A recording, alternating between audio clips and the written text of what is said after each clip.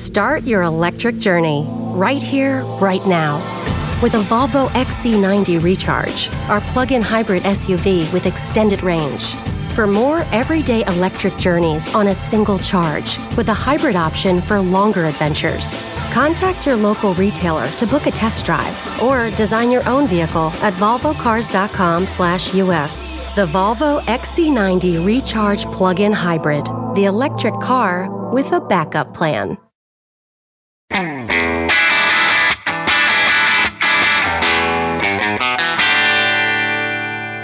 Hey math fans, Jason Marshall, Math Dude here with your weekly dose of quick and dirty tips to make math easier.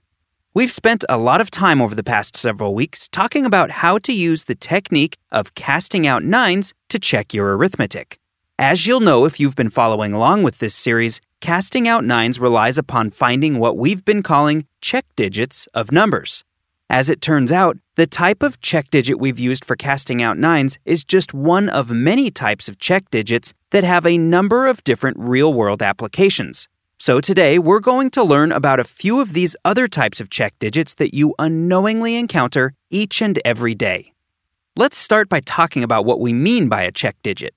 The type of check digit we use in casting out nines is also known as a digit sum.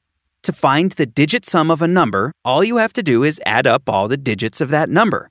We did this with casting out nines so that we could use the resulting check digits to see if we made any arithmetic errors. And it's this same goal of detecting various types of errors that's behind all the other types of check digits that we'll look at today. For example, different types of check digits can be computed that will quickly tell you if a number has been mistyped into a form, perhaps by entering an incorrect digit or by changing the order of two successive digits. There are also other types of check digits that will tell you whether or not the numbers on barcodes, credit cards, and bank accounts are valid. In all these cases, the idea is to first come up with a single check digit that's computed from all the digits in the barcode, credit card, or bank routing number, and then to use this check digit to detect various types of errors. To see what this all means, let's take a look at the real-world example of a universal product code. First of all, what is a universal product code, also known as a UPC?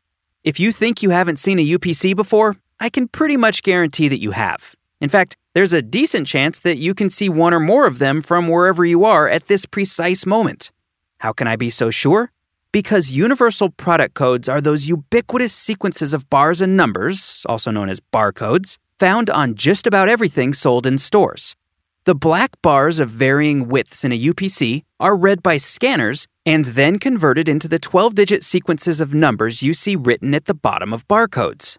Not only are these 12-digit numbers unique for every type of product sold, they also contain some very cool math. For our purposes, let's talk about the final digit of the barcode, known as the error-correcting check digit. Start your electric journey right here, right now. With a Volvo XC90 Recharge, our plug-in hybrid SUV with extended range. For more everyday electric journeys on a single charge, with a hybrid option for longer adventures. Contact your local retailer to book a test drive or design your own vehicle at volvocars.com/US. The Volvo XC90 Recharge Plug-in Hybrid, the electric car with a backup plan. Here's a little experiment for you to try at home. Find any product with a UPC barcode and do the following. Start by adding up all the digits in the odd-numbered positions. Now multiply this sum by 3. Next, add all the digits in the even-numbered positions except the final check digit to this result. Then divide this number by 10 and find the remainder. If the remainder isn't 0, subtract it from 10. I know that's a mouthful, but if you do this, the number you get will always be the same as the final check digit of the UPC. For example, here's the UPC of a magazine that's sitting on my desk. 0744702400938. Let's see if this is a valid UPC by calculating the check digit.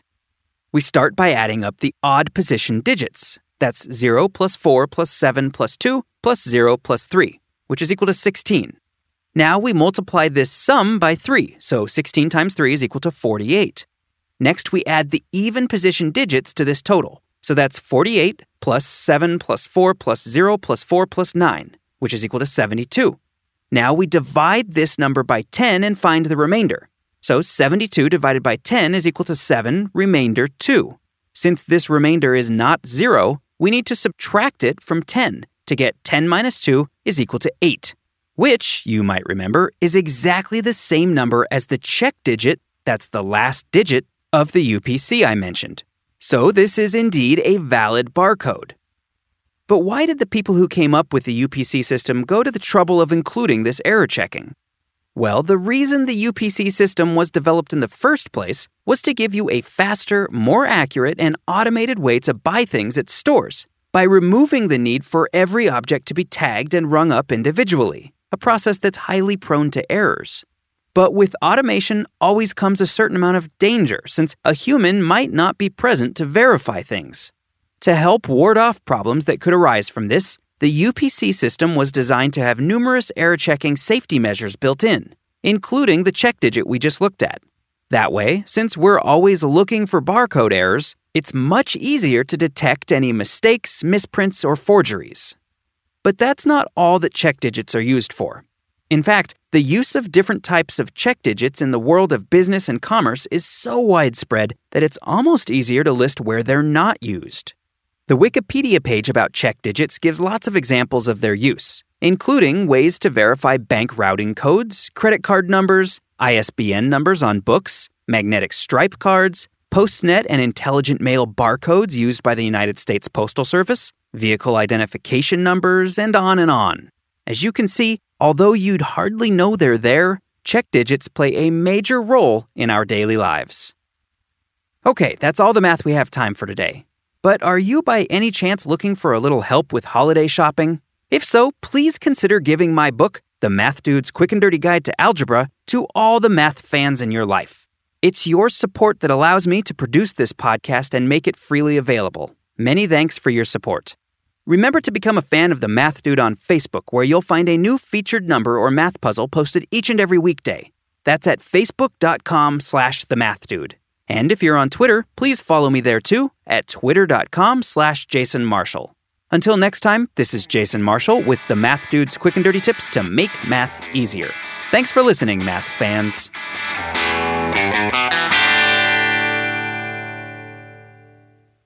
Start your electric journey right here, right now. With a Volvo XC90 Recharge, our plug-in hybrid SUV with extended range. For more everyday electric journeys on a single charge, with a hybrid option for longer adventures. Contact your local retailer to book a test drive or design your own vehicle at volvocars.com/US. The Volvo XC90 Recharge plug-in hybrid, the electric car with a backup plan.